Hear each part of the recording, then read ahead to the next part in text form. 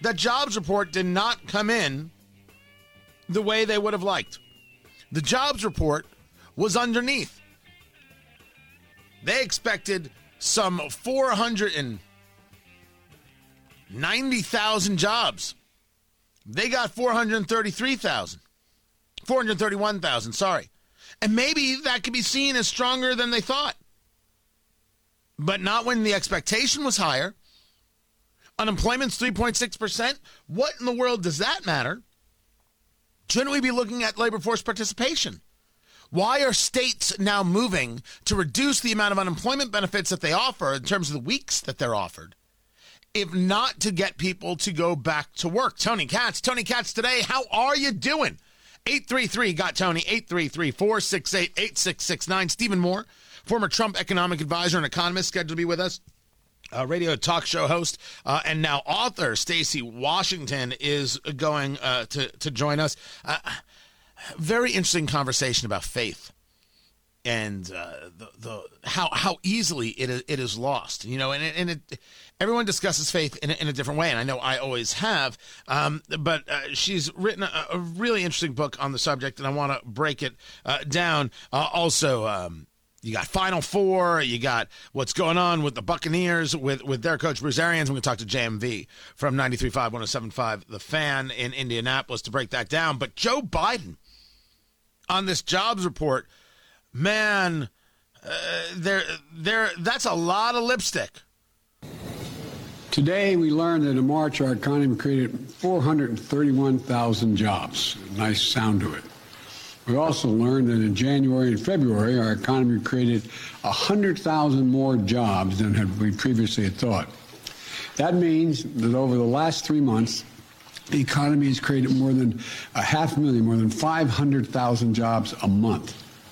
Over the course of my presidency, our recovery has now created 7.9 million jobs. More jobs created over the first 14 months of any presidency in any term ever. People going back to work is not job creation. I'm happy to see if things were estimated up, creating 100,000 more jobs in January and February than previously thought. I think that's good. I don't need less jobs to know that Biden's not good at this. Right? I think that's a weird take. I always have. But if you're going to claim that you've created 7.9 million jobs when it's so easy to point that out as a lie, because it is a lie, you're going to get called a liar, and you should to your face. No jobs have been created under the Biden administration. People have gone back to work, but no jobs have been created.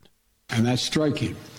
But what's even more striking is this. In March, the unemployment rate fell to 3.6%, down from 6.4% when I took office about 15 months ago.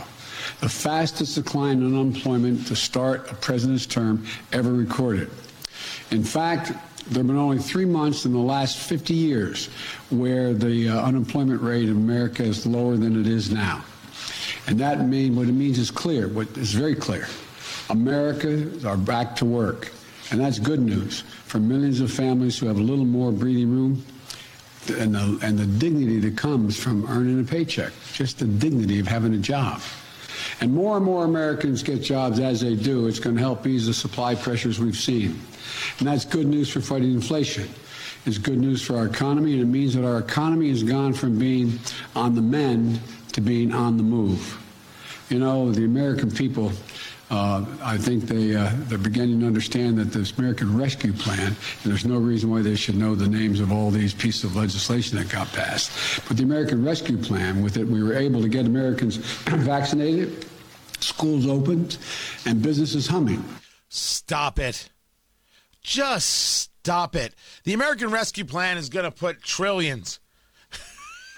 All the spending. I really should make it all encompassing. Putting trillions into the system, keeping inflation going, and you people aren't done spending. But you haven't created a job.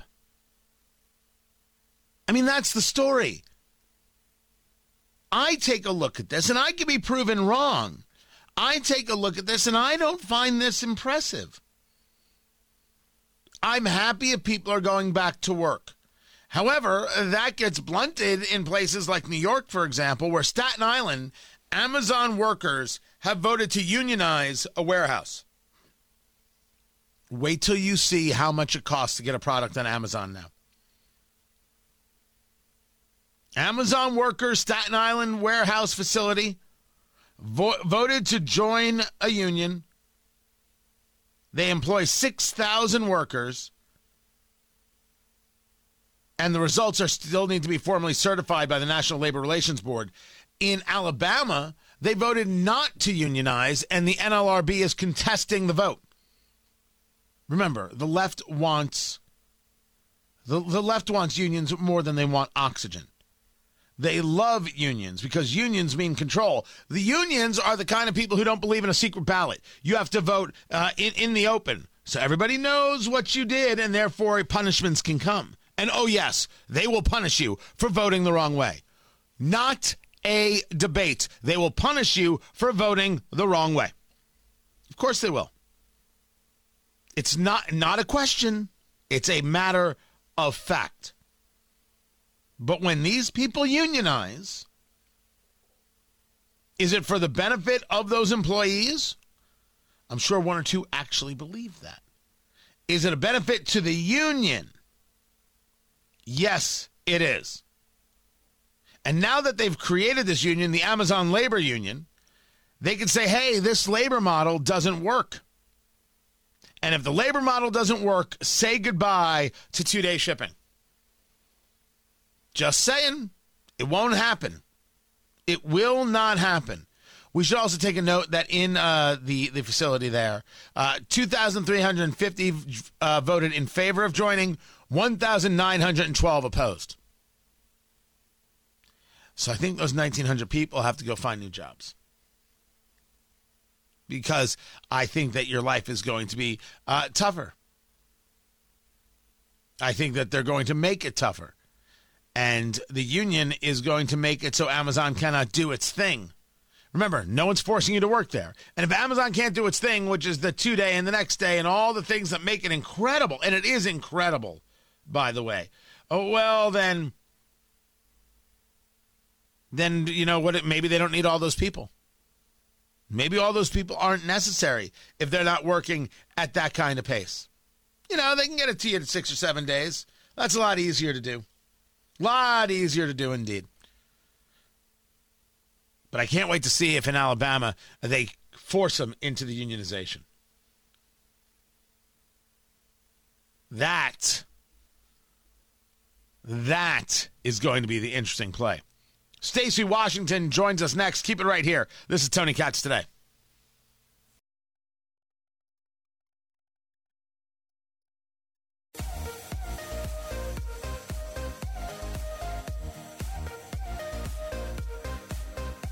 I'm trying to make it a point to mix it up. I mean, I've got a story to share with you today that when I heard it made me scream out loud regarding how the Biden administration is treating children. Tony Katz Today. It's so good to be with you. I need to not be a 24/7 all politics, all the time insanity. It's just not a way to live. It is not a way to live at all. Well, there's more to this world than just the politics. And maybe part of the problem is people who have not brought themselves a sense of purpose. Stacey Washington joins me right now, radio host on Sirius XM. She's the author of the book Eternally Cancel Proof, a guide for courageous Christians navigating the political battlefront. Now, I'm not a Christian, but we've known each other a good long time, and the concept always, in a way, moves me because there's something I don't connect with, and I've always been okay with that. But there's something that other people want to attack, and I've never quite understood it. So when you discuss cancel proof in a world of cancel culture, are you discussing faith being cancel proof, or are you talking about just the general idea of belief being cancel proof? Actually, I'm talking about the assurance that you know that your beliefs are based in something outside of yourself. And so the freedom that you have. It's a freedom that I have when I don't have to argue with people about points, and I don't have to kind of look at the world as, okay, this group is canceling me and that's the end. In fact, you're going to get canceled. Chapter 9 is all about me being canceled. I've been canceled very publicly twice. One was ideological viewpoint based. The other one was just the programming shakeup, and I lost my job. But in both cases, I had different reactions to it and different ways of approaching it. And what I'm telling the reader, because there's a lot of politics in the book, I covered the major issues. I talk about socialism, and I go right to the Bible because that's where the founders got so much of what we have in our founding documents, our Bill of Rights. They used the Black Robe Regiment, which is what they called the pastors back then, and their sermons were used as a basis for the laws, the Bill of Rights, everything that the founders were putting together. They consulted these men. So the book is geared towards Christians, but any person can read it if you want to understand what's happening in America today, and then have that quiet assurance that the things that you believe, the things you're advocating for, if you're on the political right, you don't have to worry about being canceled because of it, because we live to fight another day.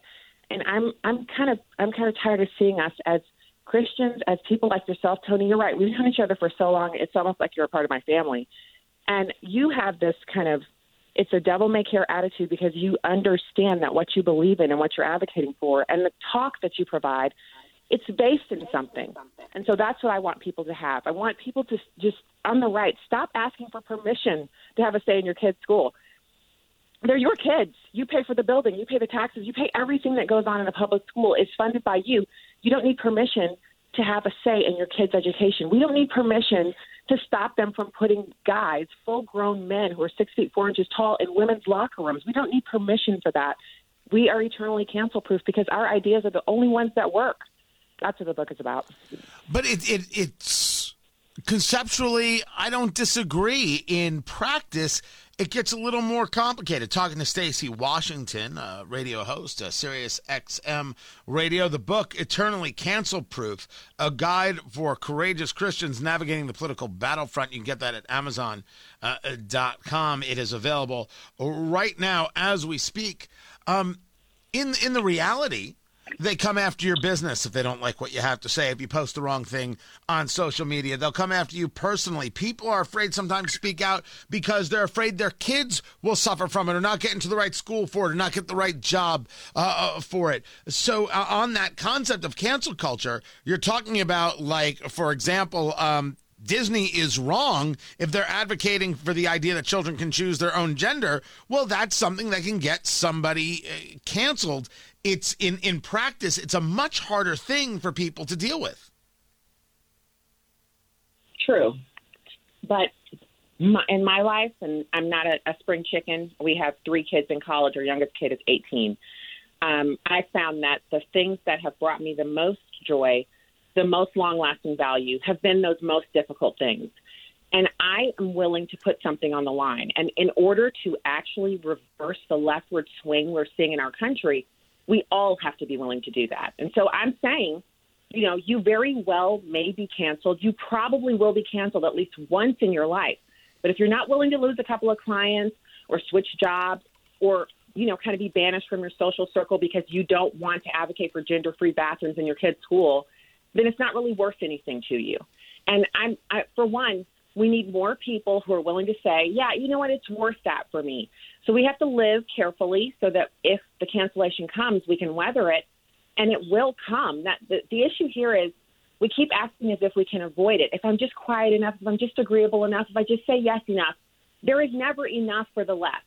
As we can see, they once told us love is love. Just let, you know, people who are in love with someone of the same sex, just let them marry and let them have a public life and don't punish them. And so we're already way past that. And now we're advocating for the transgenders. And now they're even starting to openly advocate for sex between minors and adults. And things have gone much further than they told us we would need them to go. So the answer is, how much further do you want them to go? You have to stand up at some point, or the further they go, they'll be running over you. They're already doing that. They're running over our children. They're running over our culture. They're destroying the things that make America the number one destination for immigration. And the only way to stop that is if we you know what? I'm standing up. I'm speaking out. No, you can't actually take over my kid's school. No, you can't take over my workplace with, critical race theory, diversity, equity, inclusion, and all the 100 other names they call it. We have to start speaking up. So in that conversation, I mean, that's just one of the more recent ones.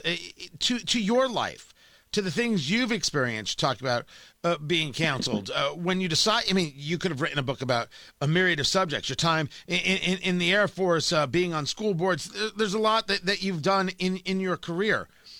What led you to this? This is the subject that I want to tackle. Well, I was writing a book about how I became a conservative. And the story of my time on school board is in this book. The story of how I became a conservative is in the book. So you're not missing out on those kind of, your first book is always, how did I become a conservative, or some major political issue that you cover. So you can get booked onto Fox. It's the time-honored formula. Those facts are in the book. But the reason I chose to go in this direction is because of where we are right now. I was doing some research, and I found that there are 43 states that have exemptions for pornographic material or smut. It's indecent material, but if an educator presents it in a school building or a library, if they say it has some educational or artistic value, then they can show your child pornographic cartoons. They can put anything they want into a book and give your child access to it. That is an exception to a law that the exception should not exist. There is no literary value in showing children how to have sex or sexual content. So I was looking at that and thinking, how did we get here? How did we get to a place where this is going on when I know even Democrats, my hardcore leftist Democrat neighbors and friends don't agree with children reading pornography. So what's happening here? And I found a study. It's called What God's People Want to Know, where people who are Bible-believing Christians were polled by the Barna Group, and they actually found that the things they wanted to know the most were, what does the Bible say about LGBT? What does the Bible say about socialism and immigration? Are open borders really more just than having a sovereign nation with a sealed border and an immigration program?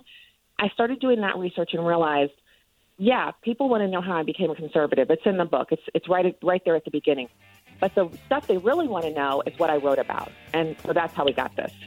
Eternally Cancel Proof, a guide for courageous Christians navigating the political battlefront. You should check it out. Amazon.com is where you find it. Eternally Cancel Proof. Stacey Washington is your author, Stacey. Good on you. Thank you. Always a pleasure. More coming up. Keep it here. We're going to talk economy. I'm Tony Katz.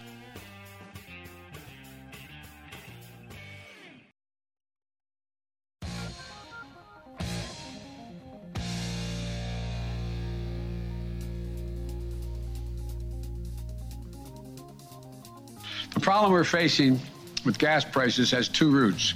First, the pandemic. When COVID struck, demand for oil plummeted, so production slowed down worldwide. Because of the strength and the speed of our recovery, demand for oil shot back up much faster than the supply. That's why the cost of gas began to rise last year. The second root is Vladimir Putin.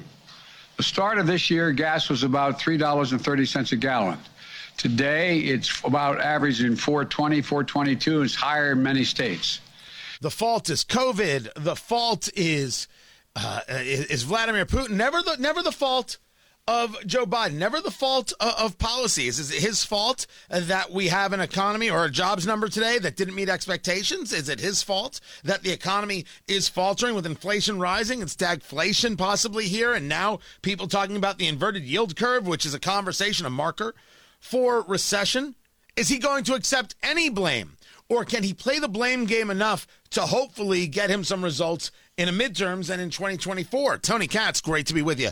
Tony Katz today, Facebook, Tony Katz Radio, rumble.com/Tony Katz. Stephen Moore joins us right now, former senior Trump economic advisor, part of the Committee to Unleash Prosperity. He's the founder there. And we talk about, sir, this jobs report. It came in under, yet people are talking about it as strong. What's your take?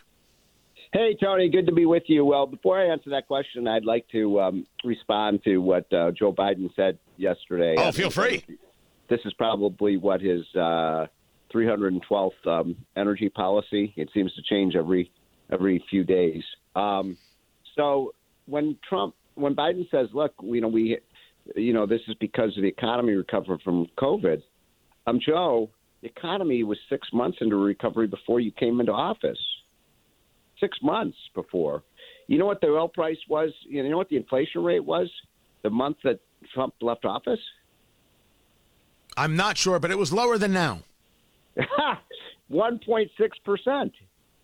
So during a recovery, the inflation rate was 1.6. Trump leaves office, and in 14 months, I don't know how Biden did it. He took the inflation rate from 1.6% to 8%. It's unbelievable. I didn't think he could do it, but he did. Then he says, "Oh, don't worry about those high gas prices, Tony. Don't worry about it, because we're all going to buy electric vehicles." You know how many cars on the road? What percentage of cars on the road today are electric vehicles? What? I'm getting quizzed. It's killing me. I do not. What is the number of electric vehicles on the road today? About 3 to 4%. 3 to 4%, not 30 to 40, 3 to 4. So if my math is right, Tony, that means 96% of our cars use old-fashioned gasoline. So it's insulting, Mr. President. You say, "Oh, don't worry that you have to pay $80 to fill up your tank because you can go out and buy an electric vehicle." People don't have $80,000 just sitting around to buy a Tesla. I mean, again, it's insulting when Biden says that. And then he says, I get so – sorry, Tony, I just get so infuriated. No. I'm letting you roll. I've got questions. Don't you worry. What? So then he said – the other thing he said in his press conference, we need these energy companies who have leases on federal lands to drill to start drilling. Really? How many times, Tony, in the last 3 years has Joe Biden said he doesn't want any drilling on federal lands? None. Zero. He's going to outlaw it. He's going to forbid it. He's going to hang you in the public square if you drill on federal lands. And now he's cajoling the energy companies to drill on federal lands when he said 100 times he wants to outlaw it?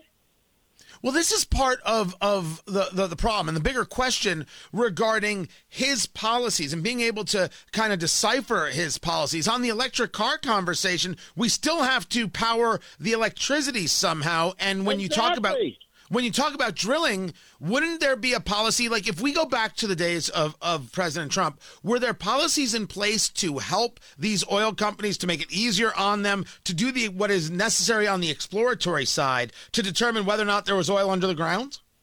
Yeah, so look, as you know, I served as one of the economic advisors to Trump. I was with him many times in the Oval Office when we talked about energy policy. I used to tell him, Mr. President, from the very start, of his presidential campaign, we'd say, Larry Kudlow and others would say, "Mr. President, if you go all in on producing American oil or gas or coal or nuclear power, take advantage of the shale revolution that quadrupled the amount of oil and gas we have in this country that's technologically feasible to drill." We would say to him, "Mr. President, you can make America energy independent." And I'll never forget, Tony, and Trump would wag his finger at us and say, "Steve, I don't want America to be energy independent. I want us to be energy dominant." And we were on the path to being energy dominant through a all-in American energy policy. Drill, use our coal, use our nuclear, where appropriate, wind and solar. We could maybe get 10% of our energy from wind and solar, maybe not more than that, but we probably could. And so what's happened is Biden's come in, he declares war on – I'm not exaggerating, almost literally, but certainly figuratively, he declared war on American energy production because he hates the oil and gas industry. He said, by the way, his own appointees say their goal is to bankrupt the oil and gas industry. So, I'm so frustrated because he talks out of both sides of his mouth.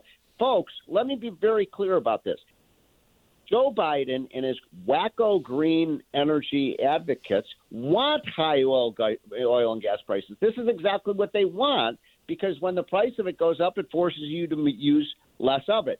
And so that is simply the truth of this. I guarantee you that if Donald Trump were still president today, instead of producing 10 million barrels a day of oil, we'd be at 15 million easily. And that would be $500 million more a day at $100 a barrel that we would be coming into this country rather than leaving this country. So, this is the most cockamamie energy policies I've ever seen. All we're doing is exporting the oil and gas production from the United States to Russia, to Saudi Arabia, to Iran, to Venezuela, and the OPEC countries. Let's get a little deeper right now.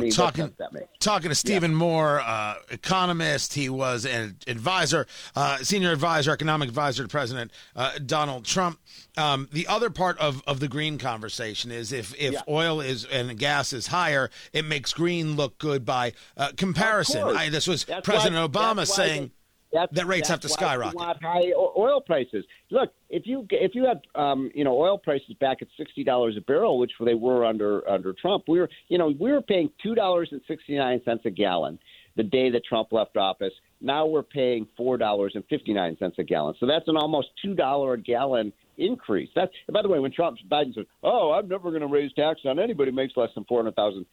Every time you go to the gas pump, every time you go to the grocery store, you're paying the Biden inflation tax. That is absolutely true. And inflation is a tax. But let's go to the other part of this really quick, which was about the jobs numbers. And, I mean, even on oil, you heard Speaker Pelosi saying we can't use this as an excuse to drill more. We have to use this as an opportunity to build out our green. She said that, once again proving the theory. But on these jobs report, 431,000 instead of 490,000+. Do you look at this report as a positive, or is it a miss of 60,000 jobs and indicative of the weaker labor market continuing? It's a good news, bad news story. First of all, it is overall a good news story. I mean, my God, 500,000 jobs when you include the revisions from the previous month. That's a lot of jobs in 1 month. And we've had 3 or 4 really good months of jobs. The jobs are out there, Tony. The jobs are out there. There's 10 million unfilled jobs in this country. Never seen anything like it. So you want a job, folks, and you have any useful skill at all, you can find one in 48 hours. So that's the good news. The bad news here, by the way, we're even with these good jobs numbers we had for the last 3 or 4 months, we're still about 2 million jobs short of where we were pre-COVID. So that's the whole conversation of look at all the jobs that I've created. But you and I both know that he has not created a single job at all. All he has done is had people go back to work. Yeah, and that all started, again, I don't want people to forget the history here. The United States was in an huge economic recovery the day that of the election. It's amazing to me that people, and I think, we had 2 really strong quarters of growth. And we're getting well beyond the crisis of COVID. Incidentally, now, the biggest problem when it comes to that jobs report is, yes, the jobs are out there. But over the last year, according to these latest statistics, Tony, the average wage for an American grew by 5.5%. Now, that's a good number over a year, 5.5%. But guess what? Inflation grew by almost 8%. So do the math there, right, Tony? Right. That means that people actually lost. Your paycheck is shrinking, folks. Your paycheck is shrinking because of this Biden inflation tax. It means people are getting poorer, not richer under Biden. So this job reports for you is the mixed bag. You look at this and can say, very, very, very clearly, not worrying about the politics of it, but the honesty of it. Hey, this is certainly the right direction. But yeah. I'm having trouble squaring the circle on this, talking to Stephen Moore, economist, former senior economic advisor to President Donald Trump. I'm having problems squaring the circle on this when you take a look at the 4.5 million people who quit their jobs in January, the quits report as we know it, and that next to the fact that there are, as last report, not 10 million, but 11.4 million jobs available in the United States. I see unemployment going down, I see people quitting, and I see this massive amount of jobs still open, and I don't know how to make sense of the things. Do it for me, please. Yeah, I wish I could. I mean, it is complicated. But I'll say that a big factor here is that Biden spent his entire first year in office. What was he doing, Tony? He was paying people not to work. Think of all those government handout programs, the expanded unemployment benefits, the expanded child credits of $300 a month. You had 3 kids, you got $1,000 a month. The expanded food stamps, rental assistance. Millions of people didn't even have to pay their rent because the government paid for it. We forgave people for their debts, their student loans. We had, I could go on and on and on. And so people could make, in a state like Indiana, you could make $75,000 not even working from all these government benefits. And so what we need to do is get back to the idea, now that we're back to a situation where COVID is thankfully, pretty much behind us, let's go back to the idea that, you have to work to get these benefits, because we need Americans back working. We need to get Americans back on the job. So let me maybe try and look for some hope in all of this as you study and go over these policies. Trump takes over the White House in 2020. Because we cannot. I'm just aghast at the wrong decisions this president made. So here's the question. One thing on the economy he has done right. I can't. Of course, if I could, I would, but he's got nothing. I would honestly say I think this is correct if I thought there was something there. So the question for us is that it doesn't matter who you are. You could have your pedigree, or you could be a fool like me, or you could be anybody out there in America of different economic classes, of different education classes, and you know that your food costs more and your gas costs more. So when we look at Biden's policies, they seem remarkably detached from the reality. At what moment, given your understanding of economics and your time in the political sphere, at what moment as you see the Biden administration, should the reality kick in and their own party should say, we can't go on like this? Well, I think that panic button was pushed yesterday. Biden actually had to go out there and with a straight face say, oh, we need more drilling on federal lands. That's a complete reversal of everything he said for the last 2 years. He said he wants to basically ban drilling on federal lands. Now it's like, did you ever play that game when you were a kid, green light, red light? Yes. Remember that? Yeah. That's like his energy policy. No, you can't drill. Red light. Oh, yes, you can drill. Green light, red light, green light. How are the energy companies supposed to deal with that? Do you think they trust him? Do you think they trust him when he says, oh, go ahead and drill. Go make that $1 billion investment. We'll let you drill. And then tomorrow he says, oh, no. Red light, you can't drill. So this is confusing to everyone. I talked to the people who were involved in the Keystone Pipeline. They said, we're not going to build that thing now. You crazy? We invested all this money in it, and then Biden comes in and says, no, you can't build it. Now, you can. It's just there's no consistency in the policy. None of the people in these industries trust not just Biden, but the left-wing ideologues he's put in virtually. Pete Buttigieg, he's the transportation secretary. He doesn't know anything about transportation. Well, he's made that very obvious and very, very clear. Stephen Moore, I appreciate you taking the time. Former Trump senior economic advisor, sir, I appreciate you being with us, being a part of the show. We will have more of the show coming up. Keep it right here. I'm Tony Katz.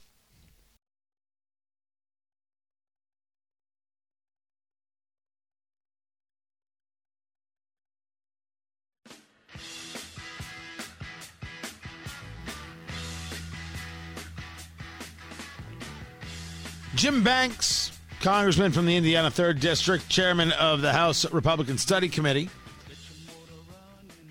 wrote a letter to Bob Chapek, CEO of Disney, letting him know that he would fight to rescind Mickey Mouse's copyright renewal because of their wokeness. And he wrote that given Disney's opposition to the Parental Rights in Education Act and its push to include, quote, many LGBTQIA characters in its stories, unquote, he cannot support an extension of its copyrights. Disney has said it wants this law repealed, meaning the Parental Rights in Education bill there in Florida, even though it has broad support among Florida residents, especially parents. A senior Disney employee was recently caught on camera saying she wants, quote, many LGBTQIA characters in our stories. Actually, another employee said that she had a not-so-secret gay agenda, which I don't know what that has to do with trans. They're different things, but maybe people don't know that. But, woke is going to woke. And according to Disney employee, Disney's Diversity, Equity, and Inclusion Department, quote, expanded by an astonishing 633% in 2019 through 2021, at the same time that nearly every other department was contracting by 25 to 75%. This suggests Disney is purposefully influencing small children with political and sexual agenda. Look, I like Congressman Banks. He's been on the show a million times. He's always been good to me. I'm not arguing with him that Disney is wrong in the wokeness and a bad business model. I don't think you can keep a copyright from them. I mean, what can I say? I'm thinking rationally, maybe. Keep it here. I'm Tony Katz.